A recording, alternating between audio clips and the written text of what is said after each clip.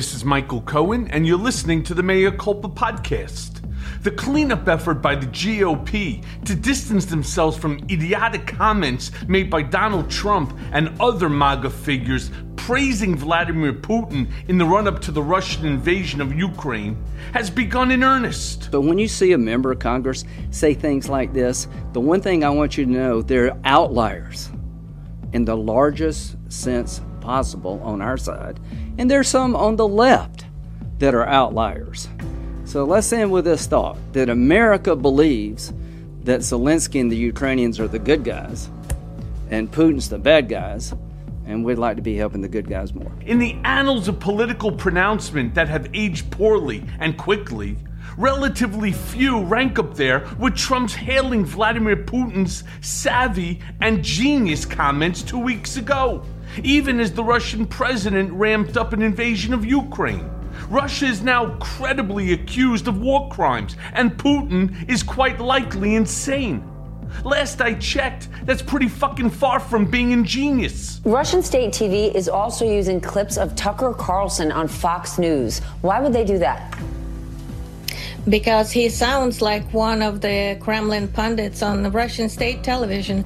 In fact, they have described them as practically one of their co-hosts.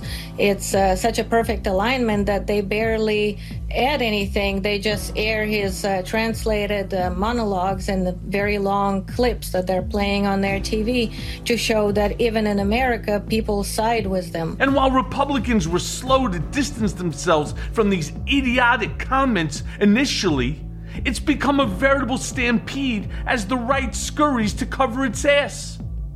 Even the spineless Kevin McCarthy took the time to push back on Trump's comments. Now comes the grand finale. Trump, realizing that he uncorked a stinker of epic proportions, is now trying to pretend that it was all just a ruse. Get this. Donald Trump Jr. said his father's repeated praise and legitimization of authoritarians like Putin was merely playing these foreign leaders like a fiddle.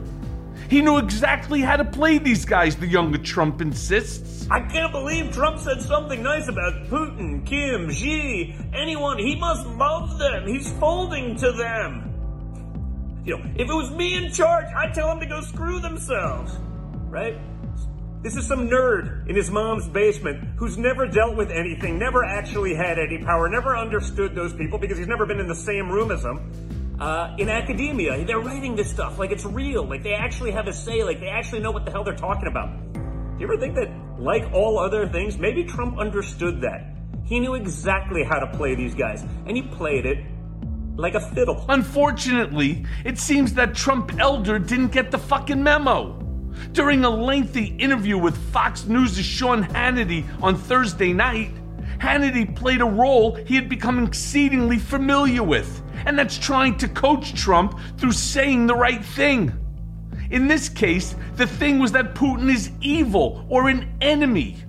90% of Americans, after all, dislike Putin in a new poll, and 86% view him very unfavorably. So it's kind of a slam dunk politically, and would sure help Trump's fellow Republicans who have strained to assure they view Putin as evil, even if Trump hasn't. But Trump, true to form, wouldn't take the hint. You came under some fire when you said that Vladimir Putin's very smart. I think I know you a little bit better than most people in the media, and I think you also recognize he's evil, do you not? Well, I was referring to the fact that he said this is an independent nation, talking about Ukraine, and I said some said this is before there was any attack. He's calling it an independent nation. Now, a lot of things are changing when you look. This doesn't seem to be the same Putin that I was dealing with. But I will tell you, he wouldn't have changed. If I were dealing with him, he wouldn't have changed. You know, I supplied, and I know Biden is trying to take credit, and they're all trying to take credit about many of the things, the incredible things that we did in the Trump administration. But we supplied the anti-tank busters. They're called Javelins. Yeah. And without them, you wouldn't have anything like what's happening. I mean, they're knocking out the tanks. Repeatedly, Hannity tried to elicit Trump into calling Putin evil or something amounting to it. And repeatedly, of course, Trump declined, instead focusing on tangential issues. When he did lament the atrocious scenes in Ukraine, he talked about it merely as something sad or regrettable that was happening, rather than attaching it to Putin. It's very hard for him to do this right now. He was going to do it quickly, surgically, and it didn't work out. So in a way, he's cornered, and that's both a good thing and a bad thing. It's a bad thing because he could do some very bad things. He's got big power, so do we. We have bigger power than he does. But he could do some very bad things. So it's not a good time to be put into a position to try and negotiate. With that being said, I think he'd love, I bet he said, I wish I never started this mess, because he's in a mess. And even if he so-called takes it over, he'll be fighting for years. And, you know, everything's knocked down. It's all knocked down. These cities have to be rebuilt. It's going to cost trillions of dollars to rebuild. Whoever thought that showing Trump images of death and destruction would elicit some kind of actual human response from the former president doesn't know much about Donald Trump. The man has no fucking feelings, and he certainly doesn't care about people dying in Ukraine. Trump only views this in terms of how it affects Donald Trump. That actual human beings are dying is of no concern to him. Trump's only mention of Putin, and I know him well, and this was not something that was going to happen at all. Hannity, having not gotten the answer that he hoped for with his broad question, tried to drill down. He even, in the course of his question, tried to exclude Trump's stock response that this wouldn't have happened under Trump. Well, I would have done it a lot differently than they've done it, and what they've done is just terrible. Back and forth between the United States. Look, Biden, every time he gets up, he says they are a nuclear nation. He should say we are a nuclear nation. And, you know, I rebuilt our whole nuclear arsenal. Stronger, bigger, better than ever before. It's better and it's bigger than Russia. He should say we are a nuclear nation and we don't want war and we don't want to wipe out anything to do and we don't want to wipe out Russia. This is the way he should be talking. Instead, he's saying we don't want war. We're not, you know, he doesn't talk about our nuclear capability. Hannity, though, was undeterred. Having not gotten Trump to say the word evil, he tried instead for enemy. He suggested that maybe Trump was, as his son suggested and Sun Tzu wrote, keeping his friends close and his enemies closer. I've known you well over 25 years, and when you got criticized for saying that Vladimir Putin is smart, we've had many conversations, and you've often quoted to me Sun Tzu, The Art of War. Keep your friends close and your enemies closer. Is that how you viewed Vladimir? Did you view Vladimir Putin and people like President Xi and Kim Jong-un and the Iranian mullahs as enemies that you needed to keep close? I got along with these people. I got along with them well. That doesn't mean they're good people. It doesn't mean anything other than the fact that I understood them and perhaps they understood me. Maybe they understood me even better. That's okay, because they knew there'd be a big penalty. In North Korea, I got along with Kim Jong-un. When I first came into office, as you know, President Obama met me in the Oval Office. He said, we're going to probably, the biggest problem you have is North Korea. We're going to end up in a war with North Korea. Could be a nuclear war. We had no problem with North Korea. I got along with him well. We understood each other. I got along with Putin. I got along with Xi. Hannity then tried again. He wanted to know whether Trump at least viewed leaders like Putin as being capable of evil things. Putin is for Russia, and you see what happened. And that's all because they didn't respect our leader. By this point, it was impossible to believe Trump didn't understand what Hannity was trying to get him to do.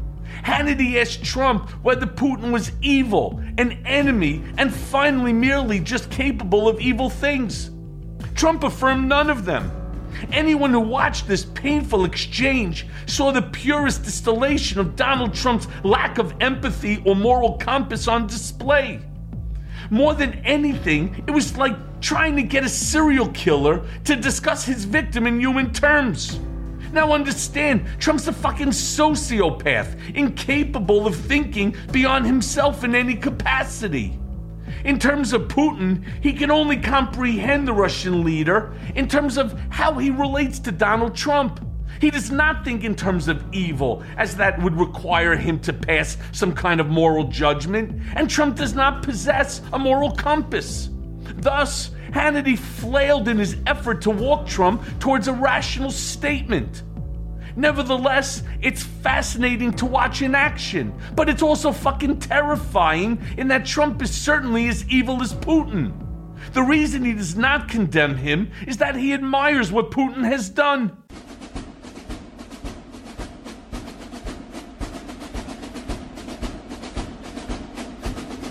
And now for the main event. My next guest on Mea Culpa, Michael Smerconish, began his political career at the age of 29, working as a staffer for then-President George Herbert Walker Bush. Since those early days, he has become one of the preeminent voices of American talk radio and an island of centrist sanity in what has become a sea of growing extremism on the air. He is the host of the eponymously titled Smerconish, which airs Saturdays on CNN, and is the host of the daily Michael Smerconish program on SiriusXM's POTUS channel. He joins me today on Mea Culpa as Trump attempts to rewrite the story of his own corrupt history in Ukraine with the GOP, only to be happy to indulge. The politics of this war are only beginning to reverberate at home. How this will affect Biden in the long run is still anyone's guess. That said, there are sure signs that the GOP is running scared on Trump's support of Putin. Luckily, I can always count on Smerconish to tell it to me straight. So let's go now to that conversation. Okay, so Michael, first off, let's talk about Vladimir Putin for a second. Do you think he's a madman, as some are suggesting, who has now lost his grip of reality, and this invasion has less to do with Russian sovereignty than some imaginary grievance that he cooked up to justify the invasion? And if he is actually crazy, how worried should we all be about the prospect of a nuclear war? Well, I used to think he was crazy like a fox, not necessarily crazy, but Ukraine has changed my view. Now I'm thinking he's more crazy than crazy like a fox, because who else would launch this type of an unprovoked invasion and kill so many innocent people? I'm very worried about the ratcheting up of where this thing stands now. I mean, because look, what we know that there's about 7 countries in the world that all possess nuclear weapons.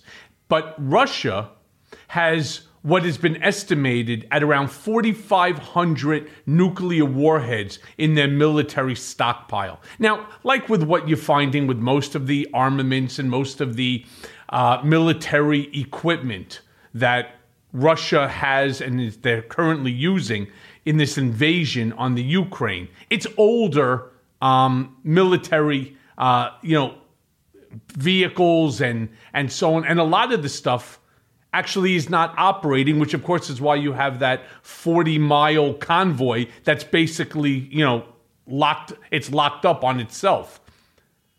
Is there a chance that you think that he would actually use nuclear weapons on not just Ukraine, but on other countries, as it appears to me, and I'm no military genius, that he doesn't look like he wants to stop at just the Ukraine? So I'm concerned that he would use nuclear weapons. I'm naive to these things the way that you are. I read a great deal, I pay attention, and like you, I speak to a lot of very intelligent people who are dialed in and have credentials.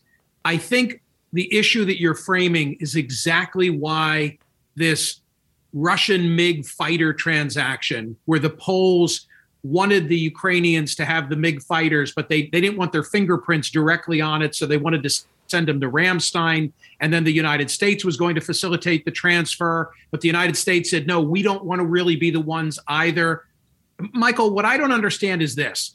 We're already so far into this in terms of sanctions, in terms of weaponry that we've directly provided Ukraine, in terms of money that's been allocated to fight Russia specifically. And then somehow it's not okay if we're responsible for delivering these Russian-made MiG fighters to Ukraine so that they can protect their airspace, because that's a step too far. And then maybe, we're going to cause an attack to be launched against Poland, and because of Article 5, we'll be in it. It's very difficult for me to see why one of those factors would cause Putin to be provoked, but not the others. Yeah, well, one of the other problems that I see here is that Putin has ordered Russian nuclear deterrent forces to be put on high alert in this, in this massive escalation of tension now that the West has gotten themselves involved and started to, as you just stated, started to provide military weapons, the javelins, the handful of other type of missiles to the Ukrainian forces. And this has now, of course, aggravated Vladimir Putin, because his intent was to basically roll in and watch as Ukraine just crumbled, at the mighty force of Russia. What we've now all learned is that Russia's military is not nearly as strong as what it's been purported. But let's not also forget that they do have long range and they also have short range missile capability. So not only is this a problem for the Ukraine, not only is it a problem for Poland, for Bulgaria, Romania, and so on, I think it's a problem also for the West. It's a problem for the United States. I think you can't assume, this is what you're saying, you can't assume that they'd be so ham-handed and inept in firing nuclear weapons as they have been in certain respects in this ground invasion of Ukraine. One doesn't necessarily follow the other, and it's a hell of a risk to take to assume otherwise. Yeah, I don't think we have the ability, not even for a second, to think that when you finally have somebody like Vladimir Putin, he's cornered. Economically, he is cornered. Did you see the number of U.S. companies as well as other companies from around the world now pulling out of Russia? They have no credit card, right? There's no Visa, there's no MasterCard, there's no American Express. They stop with the food between McDonald's, Coca-Cola, Pepsi, et cetera, et cetera. How many massive multinational companies have decided to pull away from Russia as a direct result of this? There's going to come a time that he realizes that this was a massive mistake. And very much like Donald Trump, they don't make mistakes. Everybody else makes the mistakes. It's not them. And so he's going to have to do, in my estimation, and once again, I'm not a military genius by any, like yourself, I'm just watching and reading. He's going to have to do something in order to protect his own image, which of course is more important to him than that of his Russian soldiers. So here's an interesting question that follows what you just said, because, it's like more than 300 global corporations at this count that are U.S. based who have all decided to do exactly what you just described, including McDonald's, which is interesting in and of itself, because Tom Friedman published this piece back in the mid-90s saying we're probably at a point where two countries that each have McDonald's in them, because it represents a certain level of sophistication of their economy, will never go to war with one another. And of course, this all blows that theory to hell, but it's an interesting talking point. How about this one, Michael? Not on the list, because they've been exempted from the sanctions, are Big Pharma. So there's this idea that because of humanitarian concerns, it would be a bridge too far to say that we're going to shut off the accessibility of Russians, rank and file Russians, from the meds they need that flow from these Western interests. Are we ready to play that kind of hardball so as to try and support Ukraine and squelch what Putin is up to? It's a great question. Isn't it? It sure is, considering you don't really see Putin in terms of humanitarian needs that are going on now throughout the Ukraine. They were supposed to set up these corridors so that you could bring in aid and you could bring in food, to these civilians that are now basically without food and without medical supplies. So it's interesting that we haven't taken that route yet, nor have we asked any of the big pharma companies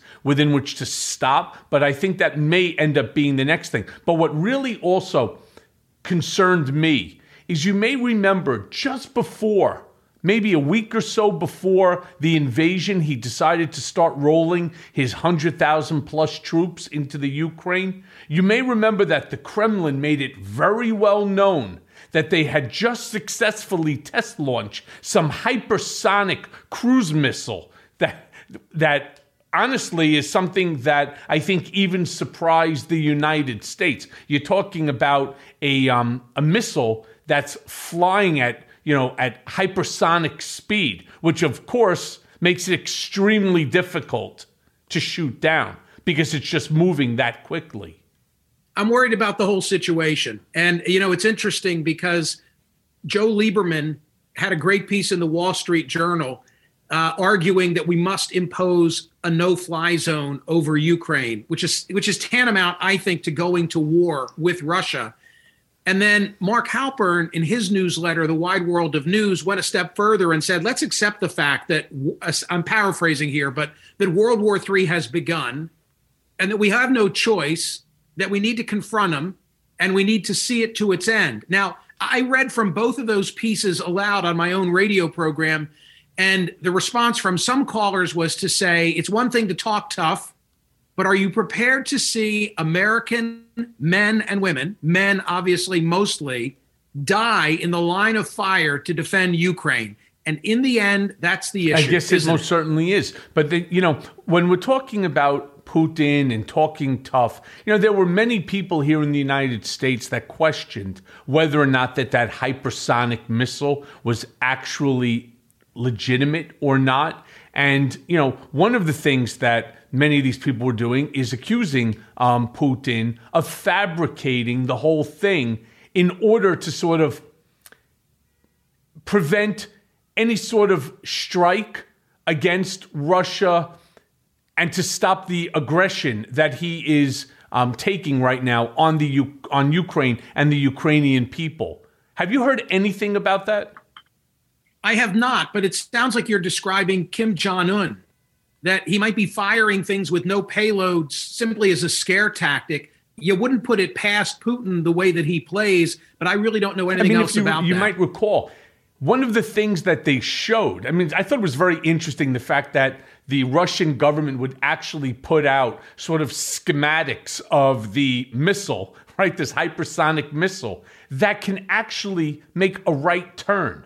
So, normally missiles will travel in a trajectory. This one has the ability within which to turn, which I just, again, do I think it's possible? Anything is possible. We've seen that. Heck, if you are our age and you grew up on Star Trek, right? We now have the communicators, we have the lasers, we virtually have everything that when we were watching it as kids, we were like, get the fuck out of here. This is not possible, right? Well, we know that it is. So is it possible that they've been successful in developing this hypersonic missile that could make a right turn to evade, counterattack? I don't know the answer.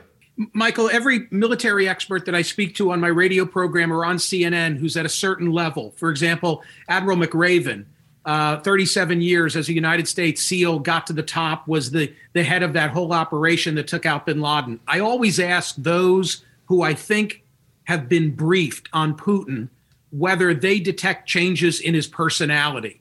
Because you have to believe that the very best profilers, some Silence of the Lambs kind of shit, right? That we've got the file on this guy as best as we can.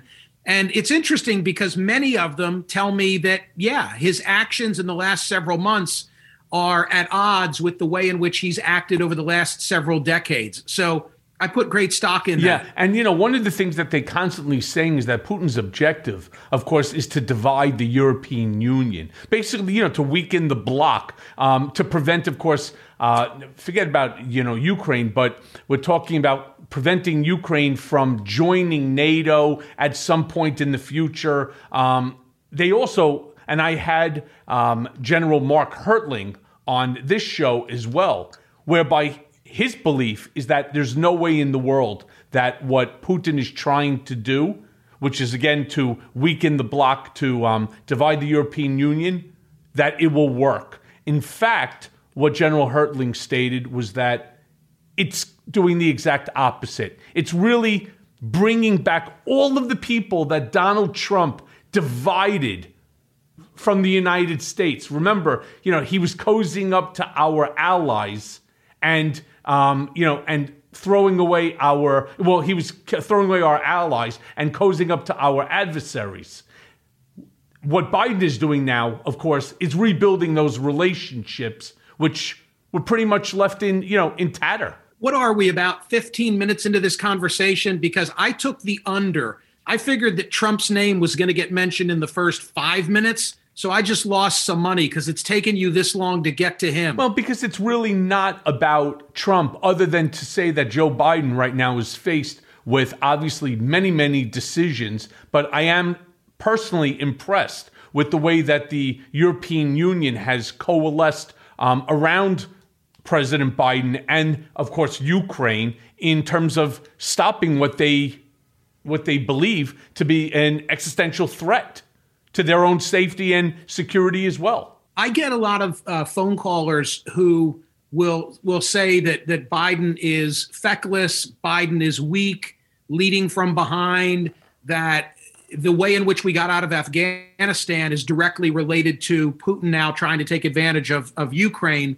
I know they're getting that on Fox. By the way, there might be some elements of truth in that, but there was an essay that just ran in The Atlantic by Franklin Foer, and I thought he made a really good point, which is to say that it's probably strategically wise for Biden not to be visibly out front on this, so that it can't be presented as a United States versus Biden versus Putin type of thing, because we don't want to carry the burden for all of this, right? We want it to be a worldwide obligation.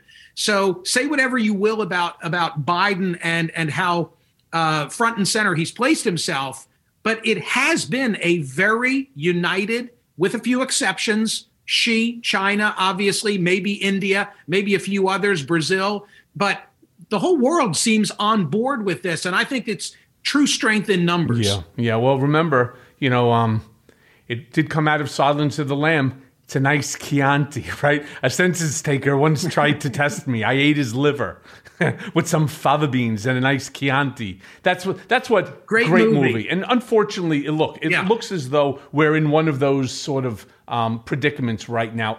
I don't see how I don't see how even Fox is putting Afghanistan to Russia invasion of the Ukraine. How we made it.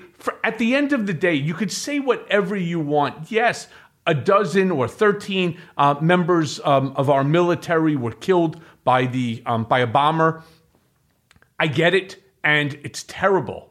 But we were in Afghanistan for over 2 decades. 125,000 people were evacuated safely. Was it chaotic? Isn't leaving war chaotic? Isn't getting in chaotic? I mean, just watch the first 3 minutes of Saving Private Ryan, and you see what it's like getting into war. Getting out of war is the same thing. So I don't understand how they even draw that comparison. Well, I think it probably could have been handled better on the way out the door. I get your point that stuff happens in war. I'm only happy we're no longer there. We were there way too long. That's the fault of all of his predecessors.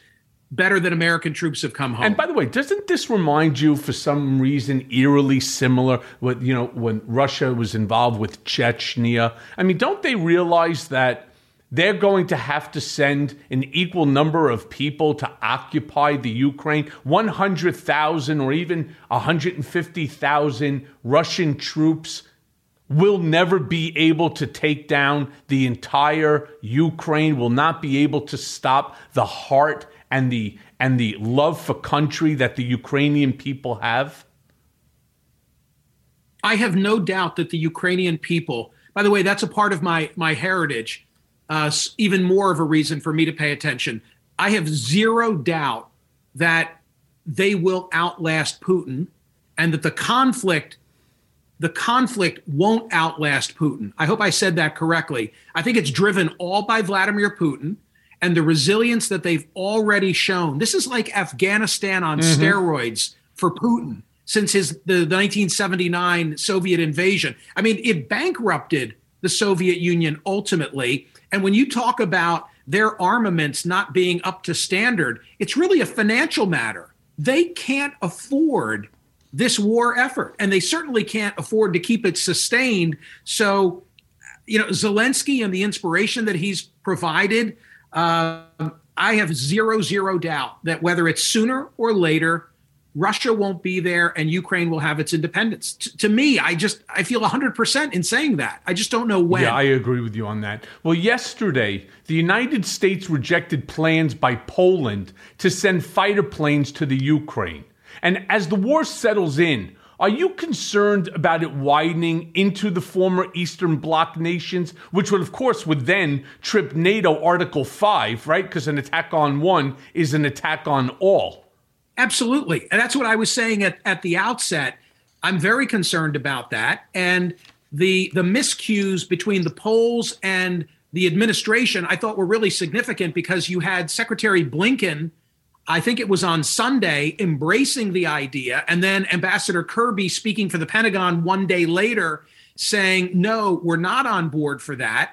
And it seems like the reason that we weren't on board for that complicated transaction where the Poles were going to take these 28 or 29 MiG fighters that the Ukrainians were capable of flying. That's an important point. They were going to take them to the Ramstein base in Germany. Then the Americans were supposed to facilitate the remainder of the transaction and get them into the hands of Ukraine. Americans finally said, no, we're not up for this.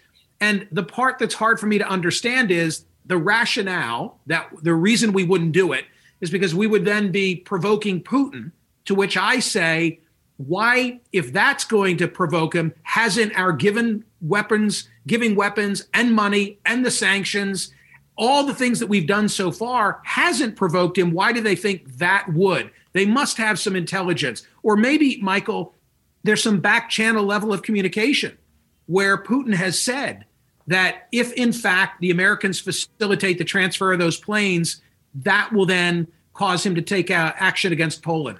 And okay, so again, it goes right back to the defiance of Putin. I don't believe, or at least I'm hoping not to believe, that Putin wants to see World War III. I don't believe that's what he wants. Nevertheless, again, when you have somebody backed up and a guy who projects strength, let's not forget, him wrestling a bear, riding, bare-chested on horseback, showing himself playing hockey. Of course, he's playing the Russian hockey team, right? And he scored 8 goals in a matter of 10 minutes, right?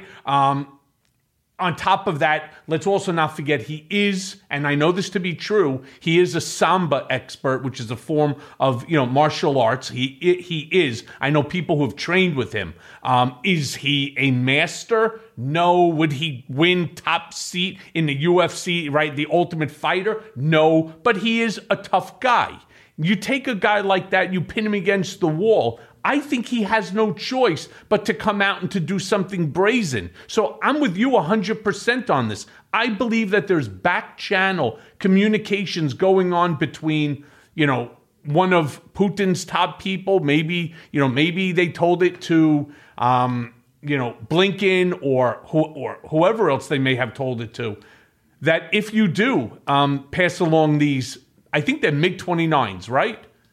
The MiG-29s, that this is going to be a real problem for us, for Poland, for Russia, and they're just working off of the facts.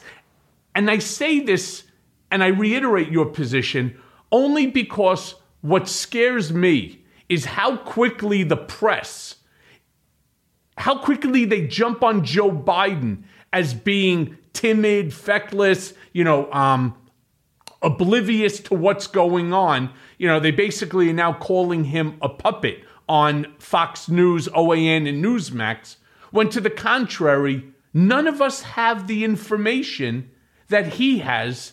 And I believe that they're doing the best that they possibly can based on the information provided. Well, I wish that he hadn't, and I wish that NATO hadn't served notice that we would not intervene if he moved into Ukraine. You remember the whole minor incursion comment that President Biden made at a press conference off the cuff. I thought that was a mistake. So I'm not giving a pass on absolutely everything, but I think that some of the criticism is unwarranted. To the points that you just raised, I would say, and look, Michael, you know what it's like to negotiate with people over the course of your career. You got to have an off ramp. You can draw a line in the sand and you can be a tough negotiator, but in the end, you've got to give your opponent somewhere to go where you want to close the deal. So what is that? I mean, it seems to me, and I don't know if Ukraine would accept this, but it seems to me that the deal to be had here is one of Putin maybe having some type of a proprietary interest in easternmost Russian-speaking areas of Ukraine, and he is going to look for some kind of a Ukraine commitment to never join NATO. So maybe the deal is that NATO says there will never be an eastward expansion of NATO, which would include Ukraine. He gets some of the territory that he's always recognized as his own, and in response for that, he goes home. But he has to go home with something, or I don't think he's going home. Oh, I agree with you on that one. But I want to just expand on a point that you brought up. So these MiGs are, or seem to be, a real sore spot for Putin, these MiG-29 fighter jets. We saw Kamala Harris yesterday on television talking about how we have now successfully delivered, I don't know what she said, 200 additional Javelin missiles or something like that. Why is it that these MiG-29 fighter planes seems to be the straw that's breaking Putin's back? To me, I just don't understand it, because it appears to me, from at least watching CNN and MSNBC and ABC and NBC and so on, when you start to see all of these tanks on the side of the roads still smoldering because these javelins just go right through them. And now, of course, the Russian soldiers operating them jump out, right? It's either that or you're going to fry to death. They jump out and then they get captured. I think the answer is, and there aren't that many of them. I believe, Michael, that there are only 28. I think it's therefore really the principle of this now taking on a new dimension, because it is, with the assistance of the United States, indirectly an airspace incursion into Ukraine that Ukraine doesn't have today. And therefore that 40-foot long convoy, among other things, becomes much more of a sitting duck. 40 mile. Pardon me. Becomes much more of a sitting duck than it is today. So I think it's principle. I also think it's practical. Okay, I'll go with you on that one. One last question on this, right? So Poland appears to have done that without even conversing with the United States. And that, I remember they said that the number 3 guy diplomat for the United States Department stated that this Polish proposal caught the United States by surprise. That seems to be odd for me. What do you make out of that? I was surprised that the proposal was discussed the extent to which it was in public. And I mentioned that Secretary Blinken then publicly commented on it favorably.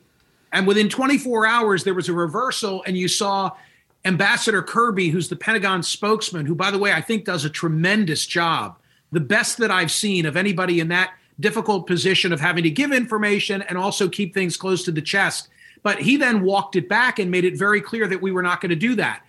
This is pure speculation on my part, but I think that, the hotline, the red phone, must have rung in some respect where the word came from Putin that said, if that takes place, then I'm going to view this as Poland and the United States being in this war against Russia.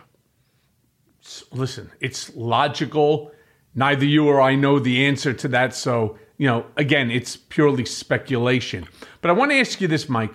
In recent days, Trump and the GOP have begun trying to once again rewrite history around his relationship with Zelensky and Ukraine, claiming that it was his administration that armed the nation and sent much-needed Javelin missiles and other lethal aid. Now, this, of course, is without mentioning that he also tried to blackmail their president by trying to get him to dig up dirt on President Biden as well as Hunter Biden. With each successive crisis for which Trump is to blame, right? Poor pandemic response, January 6th, Trump and his apologists have gaslit the American people by rewriting history. Do you think that he'll succeed here as well? I think that President Zelensky, was an American political footnote until all this happened. You know, if you mentioned his name, you might know that he was a former comedian. You might know that he was a former actor. But the thing you were definitely going to know is, oh, that's right. He's the one who was on the telephone with President Trump when he was trying. I mean, now I kind of look at it in a different light, Michael. This poor guy had just been elected. He came to President Trump hat in hand. He wanted two things. He wanted the money that had been earmarked by Congress and held up by the administration freed. Why? Because he desperately needed to protect himself against that which has happened from Russia. And he also wanted a grin and grip.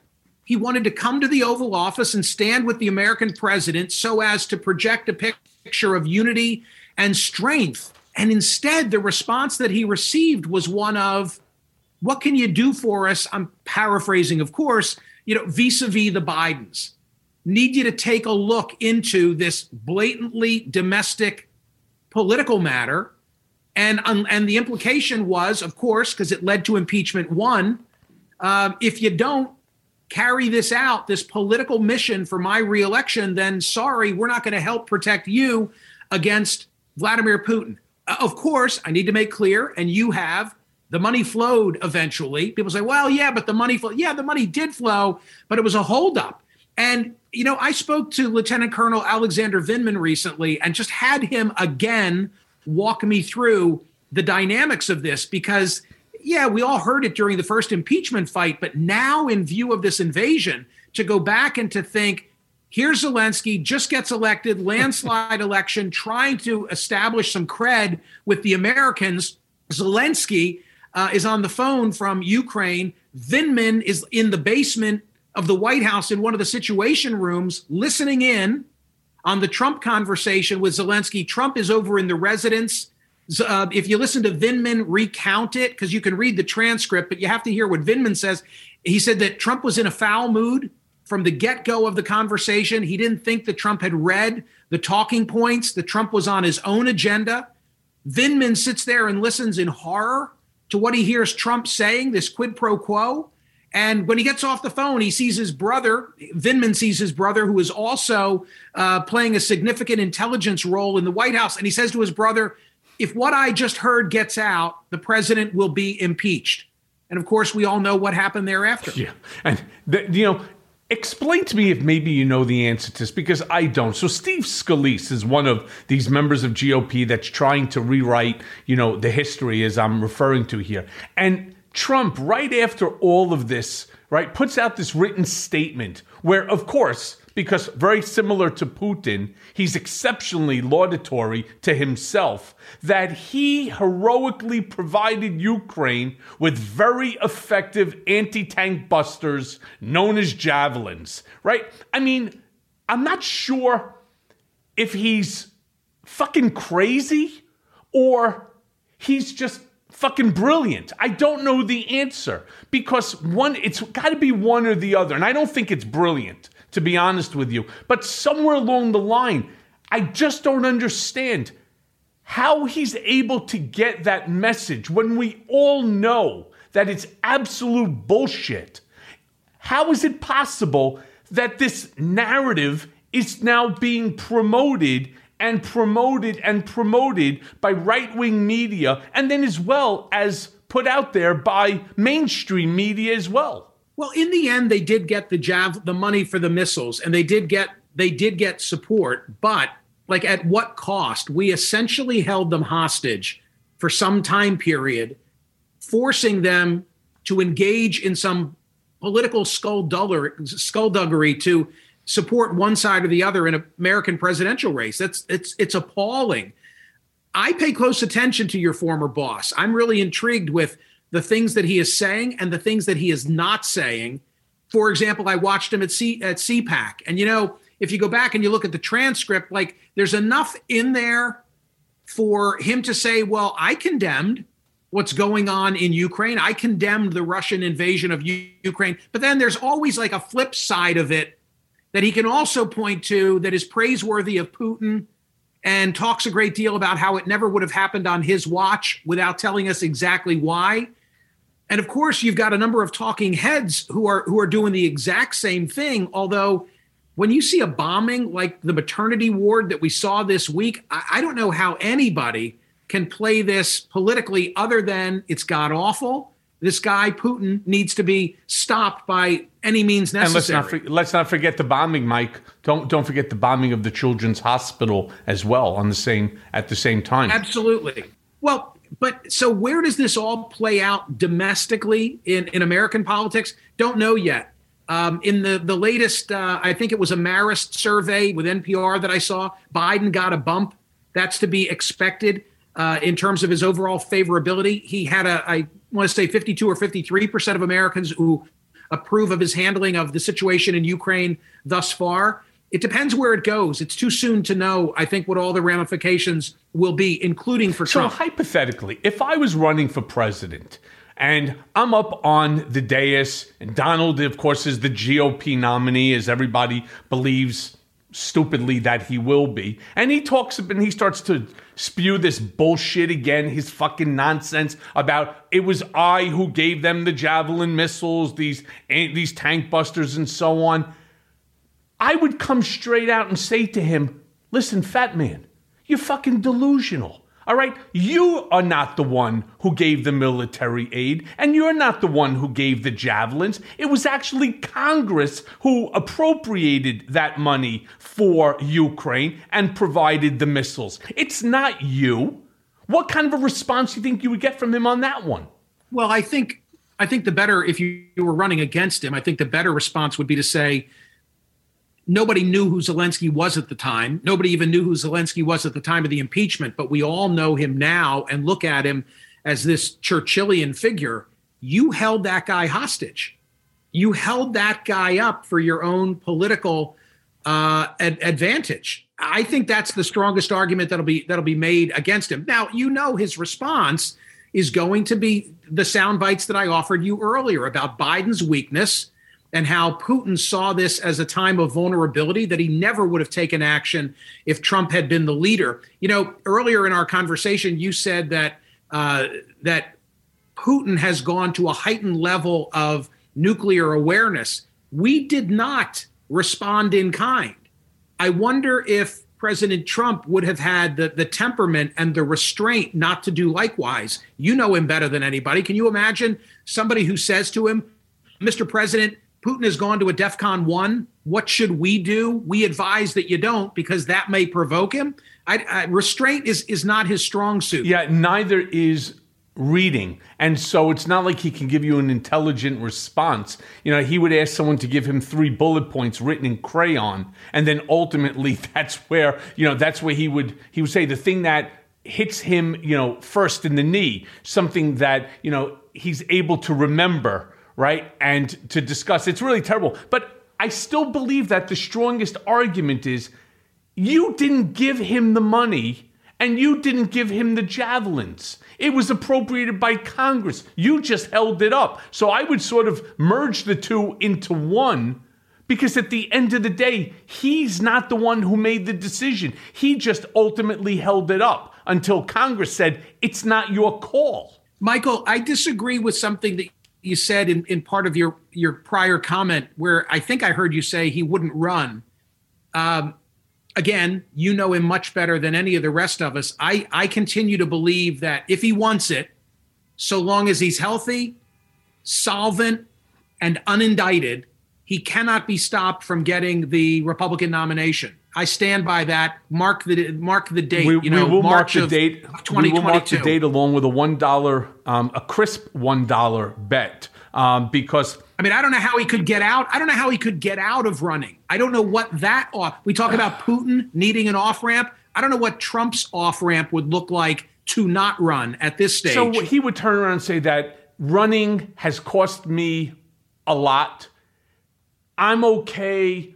I've lived my life. But what it's doing to my children, my grandchildren, all of a sudden he cares about them. My children, my grandchildren, their legacy, that what I will do is remain active. I'm going to have Don Jr. take over Ronna Romney McDaniel's position in the GOP. We will come out, we will do it. But at this point, it's just not in the best interest of my family and my company. That's what he's going to do. And I'm going to tell you my reasons why.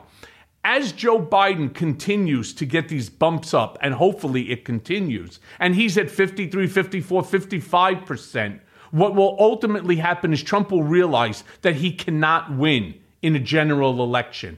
And the worst thing for Trump, worse than anything, is to be called a loser again. And he knows that he will lose in the general. He may be able to become, and I'm not 100% certain, but he may be able to become the Republican nominee. But I do believe that he will end up getting his ass handed to him again in the general election. And that would then stop the big lie. It would stop the grift that he has just raised so much money. Can I respond to that? The reason I disagree is he loses power. He loses almost all of his power the minute he says he's not running, because people live in fear of him. Elected officials, Republican Party types, and the moment that they think that he's not going to be the guy.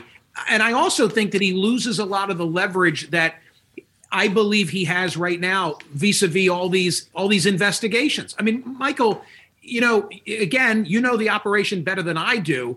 He is facing so many legal assaults. It would be a huge task for a multinational Fortune 500 company, which he's not.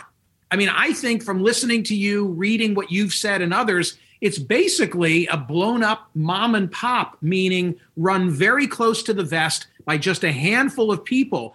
And as you, as a lawyer, know, to defend against all this litigation is expensive and time consuming. And I can only imagine that he's able to defend himself because law firms sign on thinking, well, there's light at the end of the tunnel. If he's elected president again, then, we're going to get a big payoff. Yeah, except it's not the big law firms that are representing. He's got like this girl, Haba, who's representing him in one case. She was, I think, a workers' compensation lawyer out of strip mall office in New Jersey. Her family and members over at Bedminster.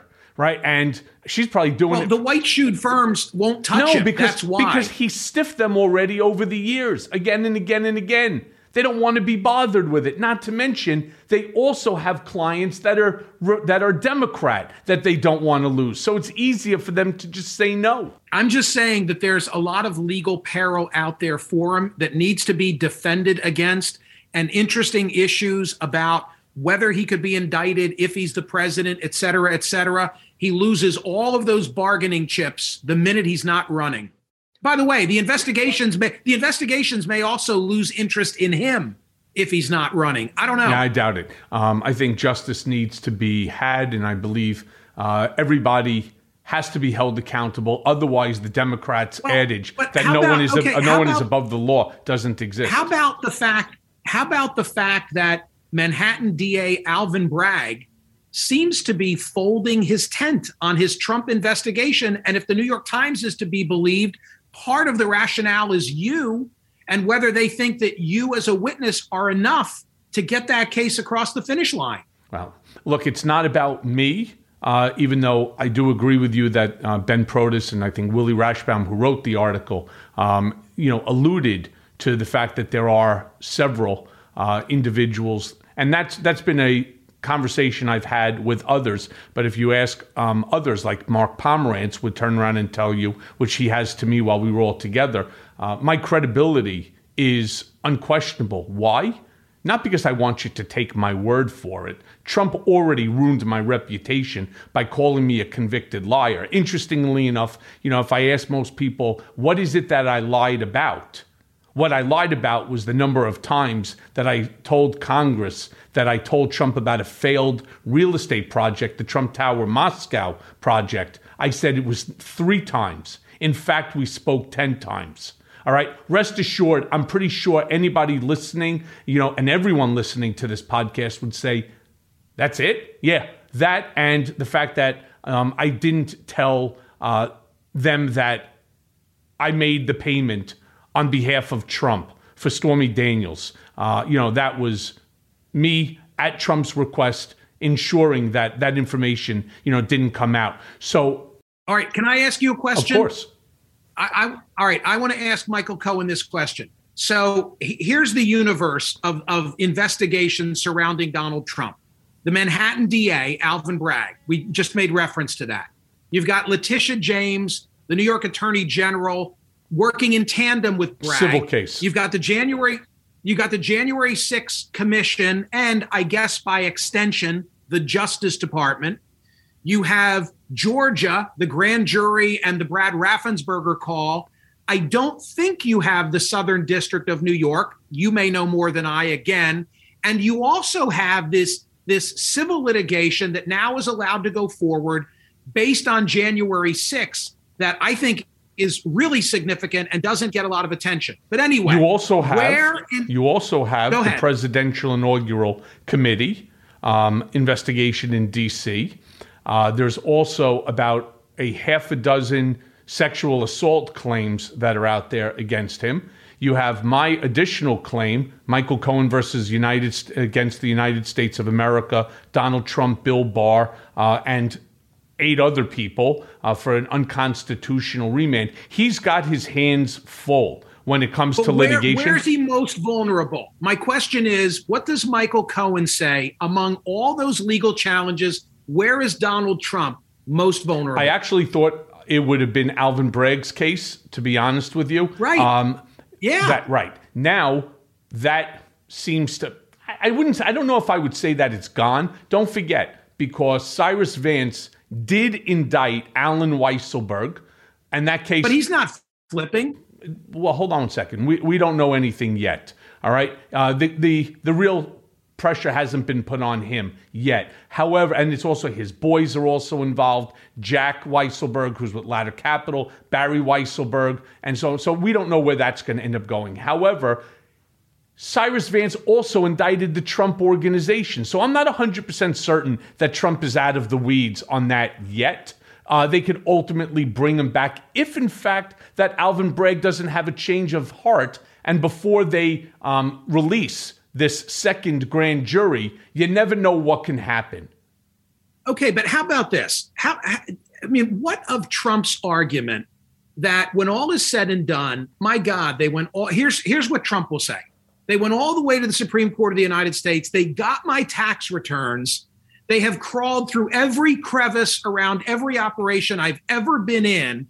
And this is all they got? They got Alan Weisselberg's, kids or grandkids. I don't know what the hell it is. Their tuition being paid. I mean, is that like that old Peggy Lee song? Is that all there is? Yeah, well, let me ask you this. When it came to me, they took 10 million documents after they raided my home, my hotel room, my safety deposit box, and my law office. 10 million documents. What did they get? $130,000 payoff to a woman not to talk about pulling the president's mushroom pecker? Serious? And that's what I went to prison on? And the rest of it was all just additional fluff that they threw on. Tax evasion? There's no fucking tax evasion. And I have all the records to prove it, which is... But aren't you making my point? I am making a point. However, you're guilty, and he still needs to stand before a court. Whether you think it's ticky-tack or not, it maybe some people want to say that it is.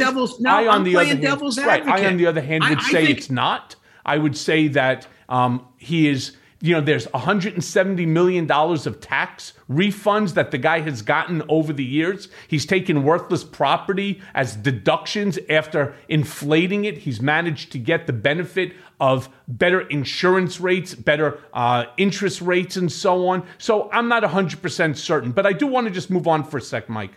How much? All right, are you getting upset with me for asking slightest. all my questions? By the way, not in your podcast? Not in the slightest. I love it, by the way, and I think you're great too. So the last thing I'll say, and I'll shut up. I promise. I just think that Bragg, from a distance, I'm 90 miles away. I'm in Philly. You're there. I think from a distance, Bragg's mentality is one of, holy shit, how much money got spent? How much time was invested in this? I better really have the goods if I'm going to bring it. And then I also say, Cyrus Vance Jr., he had enough time. Why didn't he bring it? That's it. Listen, now I'm done. I totally agree with you. And everybody's angry at him as well. But let me ask you this. So President Biden cautioned Americans that supporting Ukraine will come with certain sacrifices, mainly fuel prices. Have literally shot through the roof. What do you think the politics are for Biden around these decisions? Will he come out of this uniting Europe and leading this nation through really what many have called the gravest foreign policy crisis in a generation? Or do you think that he's going to get pounced on by the GOP for gas hitting $6 a gallon? I heard it's like $9 a gallon in California, and then causing another recession. If you would, walk me through the political calculus here. Depends how it ends to begin. It depends how it ends. If it ends with Zelensky still as president of Ukraine, some deal having been cut, a version of a nuclear war possibility, and Putin back in Russia, with the exception maybe of those Russian-speaking territories in eastern Ukraine, then I think Biden comes out of that looking very well. But I got James Carville in my head. Like, you and I are both totally consumed, as I think Americans should be, in the Ukraine situation. But Carville's out there somewhere saying it's the economy, stupid. New data just came out this week, again, showing 40-year highs for inflation. I think people are really in pain at the pocketbook. And all the signs are bad for Democrats apart from Ukraine, given what happens in off-year midterm elections, where on average it's like a 25 or a 26 seat loss. Republicans only need to pick up 4 or 5. I think it's pretty certain that the GOP takes the House. I don't know what happens with regard to the Senate. Therefore, Biden's agenda will continue to be totally stalled. And I think it's very hard to reverse the trajectory, which before this happened was all on the side of the GOP. Yeah. Look, I'm never going to be the guy who turns around and says, oh, yeah, everything that comes out of Joe Biden's mouth, I agree with. Everything that Kamala Harris says, I agree with. I certainly don't. All right. And I've said it on this show many times before. Ed Koch used to say, if you agree with me 6 out of 12 times, you should vote for me. If you agree with me 12 out of 12 times, you need to see a psychiatrist. I don't think Joe Biden gets an A so far. I don't. But I think he's doing as best as possible and not sitting there pumping up his chest, trying to make it stick out farther than his gut, right? I'm talking about Donald, whereby he's saying, if I was still president, this would never be happening. Now all of a sudden the asshole has a crystal ball, right? How about if I said, if I was president, this would never happen either. So therefore, we're on the same level, right? What other stupidity, Donald, do you want to throw out? You see, anybody can sit there. What he should do is go to 3rd Avenue and open up a psychic joint. Because he's always right after the fact. You know what we used to call Donald over at the Trump Organization? A Tuesday quarterback for a Monday night football game. Because that's what it is. Oh, I would have thrown it all the way down the... Of course you would. As you have 12 guys, right, who were sitting there, each weighing 340 pounds, trying to tackle your ass. But you would have known to throw it down the line at that specific play. Because that's what he is. He's a Tuesday quarterback. Let me ask you this question for a sec, Mike. Do you foresee the possibility of a regime change in Russia? I'm hearing a lot of talk about, people talking about that. Or is Putin's position there basically secure for the rest of his life? I think it's impossible to know. But if these oligarchs who are now getting squeezed. I just saw that Roman Abramovich, who owns the Chelsea Football Club and is a friend of Putin's among them, the kid who's a Florida student who has been tracking airplanes for Elon Musk and Jeff Bezos and others, this is kind of funny, has now turned his attention on the Russian oligarchs to see where are their yachts and where are they headed. There is such immense pressure being brought to bear on Putin and on Russia generally that I think the financial penalty for him at home could theoretically bring about the sort of change that everybody would like to see. I mean, the military is suffering. If these memes and interviews are to be believed online, and I frankly never know what to believe coming from the ground in Russia, you've got Russian troops who were sent there to do this job, who had no idea where they were going, thinking it was a training mission. They can't be happy. The big issue, Michael, for me is information. Does the information about what's really going on in Ukraine get to the Russian people? My hunch is there's a generational divide, and that the parents, the elders, buy into what Putin has said or are too afraid to say otherwise, and that their kids, who can't be totally shut off from social media, know there's a different story, a more accurate one. If the word could get out, I could see him being toppled from within. That would probably be the best solution for all of us. I don't believe that issues with the oligarchs is what's going to create a regime change. Let's not forget, all of these guys got to the position that they're in because Putin allowed it. At any given time, he could do what Mohammed bin Salman did, which is to gather everybody, put them into the Ritz-Carlton in Moscow, and basically take all their money. Let's not forget, there was a time not many years back when I think his name, Khodorkovsky, decided that he wanted to run for the presidency. Was ballsy enough. He was top 3 richest oligarchs in all of Russia. Walked into the Kremlin, sat down with Putin, and said to him, I want to run for the presidency. Putin laughed at him. He goes, no, I'm dead serious. I mean, I'm worth like $40 billion, right? I want to put my money. I love this country like you. I just want to let you know that I'm going to run for the presidency. You remember what happened to him? He never left the Kremlin. They brought him downstairs into the dungeon, and Putin took his money. So I don't believe Abramovich or any of these other oligarchs are going to be the reason why Putin's power starts to crumble. I really believe that it's going to be the mothers and the wives of Russia that when their husbands and sons and spouses, when they don't come home, right? Because Putin's saying that there's like 2,000 or less than that Russian soldiers who have died. When the reports I'm reading, it's in excess of like 15,000. That's a real serious problem. You don't mess with a Russian woman, especially not when it comes to her son. I think there's truth in that. And I don't want to minimize what you said, but when those daily conveniences of life disappear, people notice. You can't hide the fact that McDonald's is no longer open for business, or Starbucks, or the other corporations that have all clamped down. It's been so universal in its approach that I think it's bleeding them at every level of their economy. No, I totally agree with you. But Russians have learned over the years how to live, with very, very little, right? That many of them are used to. Not the younger generation, but the older generation. Right. So, Mike, as we're now nearing the hour, I have one last question for you. Okay, you can ask me, but I got to promote some shit. Go for it. But let me just ask you this question. I'm going to let you promote whatever you want, right? So let me ask you this, right? Are you surprised by the Russian army's poor performance in the Ukraine? I mean, from logistics to morale to basic fighting, they just seem to be failing on all accounts.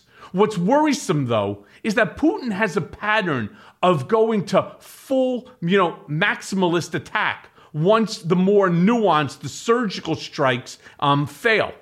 Do you foresee this turning into a situation where Russia is reducing the Ukraine basically to dust and rubble via, massive airstrikes in an effort to gain the upper hand, and that's why he doesn't want the MiGs over there? It seems like he's held back, right? I mean, yeah, there are troops on the ground in Ukraine, but he's got a lot more weaponry that he could unleash. And the question, I think, is whether he's going to go all in. And none of the military professionals or experts are thus saying that he's all in Ukraine. I hope a negotiated settlement can take place. I don't know if it can before we reach that level.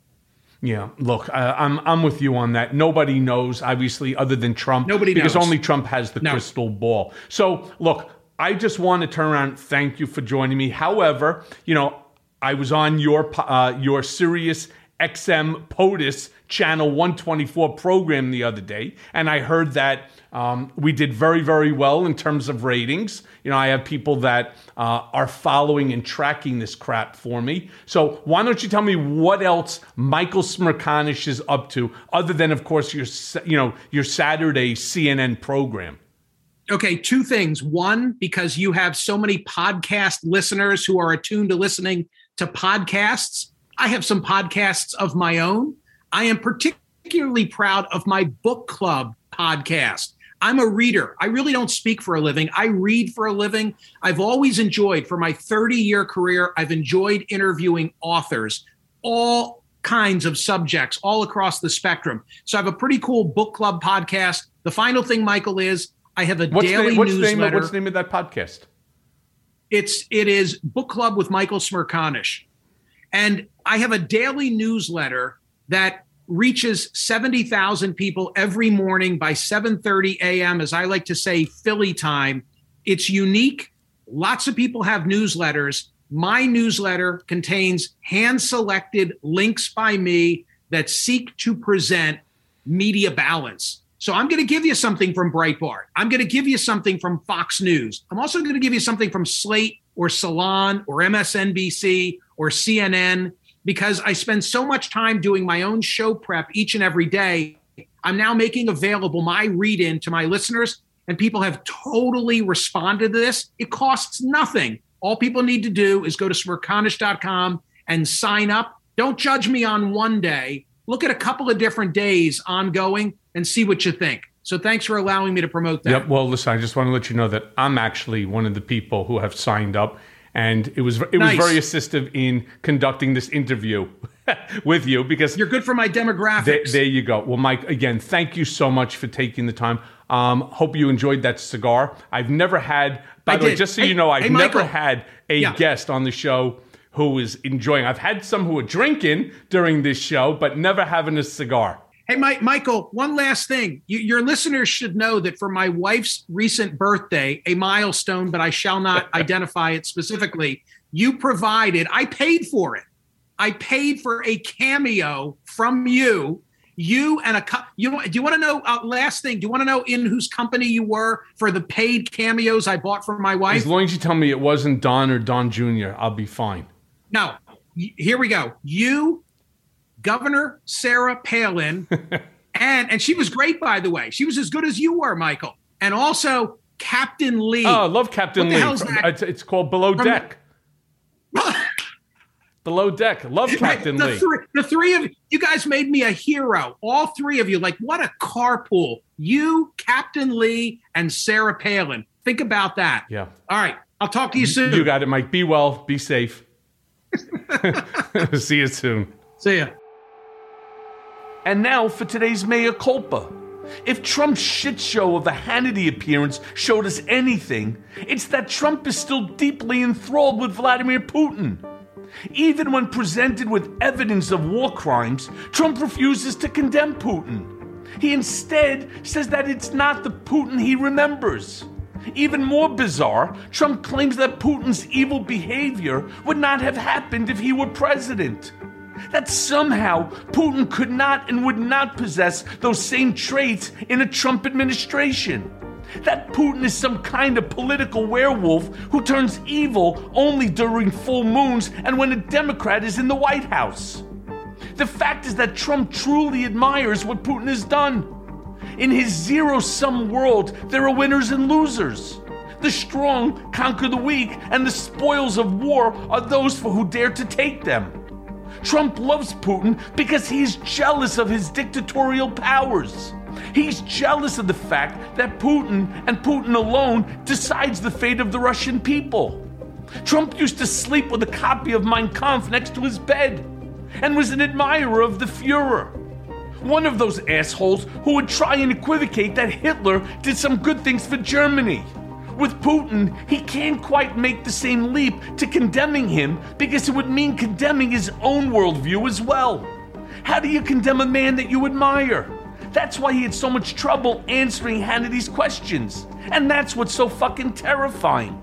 And thanks for listening. Mea Culpa is brought to you by Audio Up, Midas Touch, and LSJ Media, and it's written and produced by Jimmy Jelinek. Executive producers are Jared Gustat, Jimmy Jelinek, myself, Michael Cohen, and Phil Alberstadt. Our editor is Lisa Orkin. It may be a new day politically, but nowadays the landscape is more confusing than ever. Donald Trump may have lost the battle for the presidency, but in many ways, Trumpism is winning the war on the state and local level. Mea Culpa is here to help guide you through the wilderness and keep you informed. And let's face it, we all want Trump, Rudy, and the rest of these seditious traitors to see justice. And folks, it's coming. So stay tuned as I guide you through the twists and turns of the criminal process that will ultimately see them behind bars. Mea Culpa, nothing but the truth.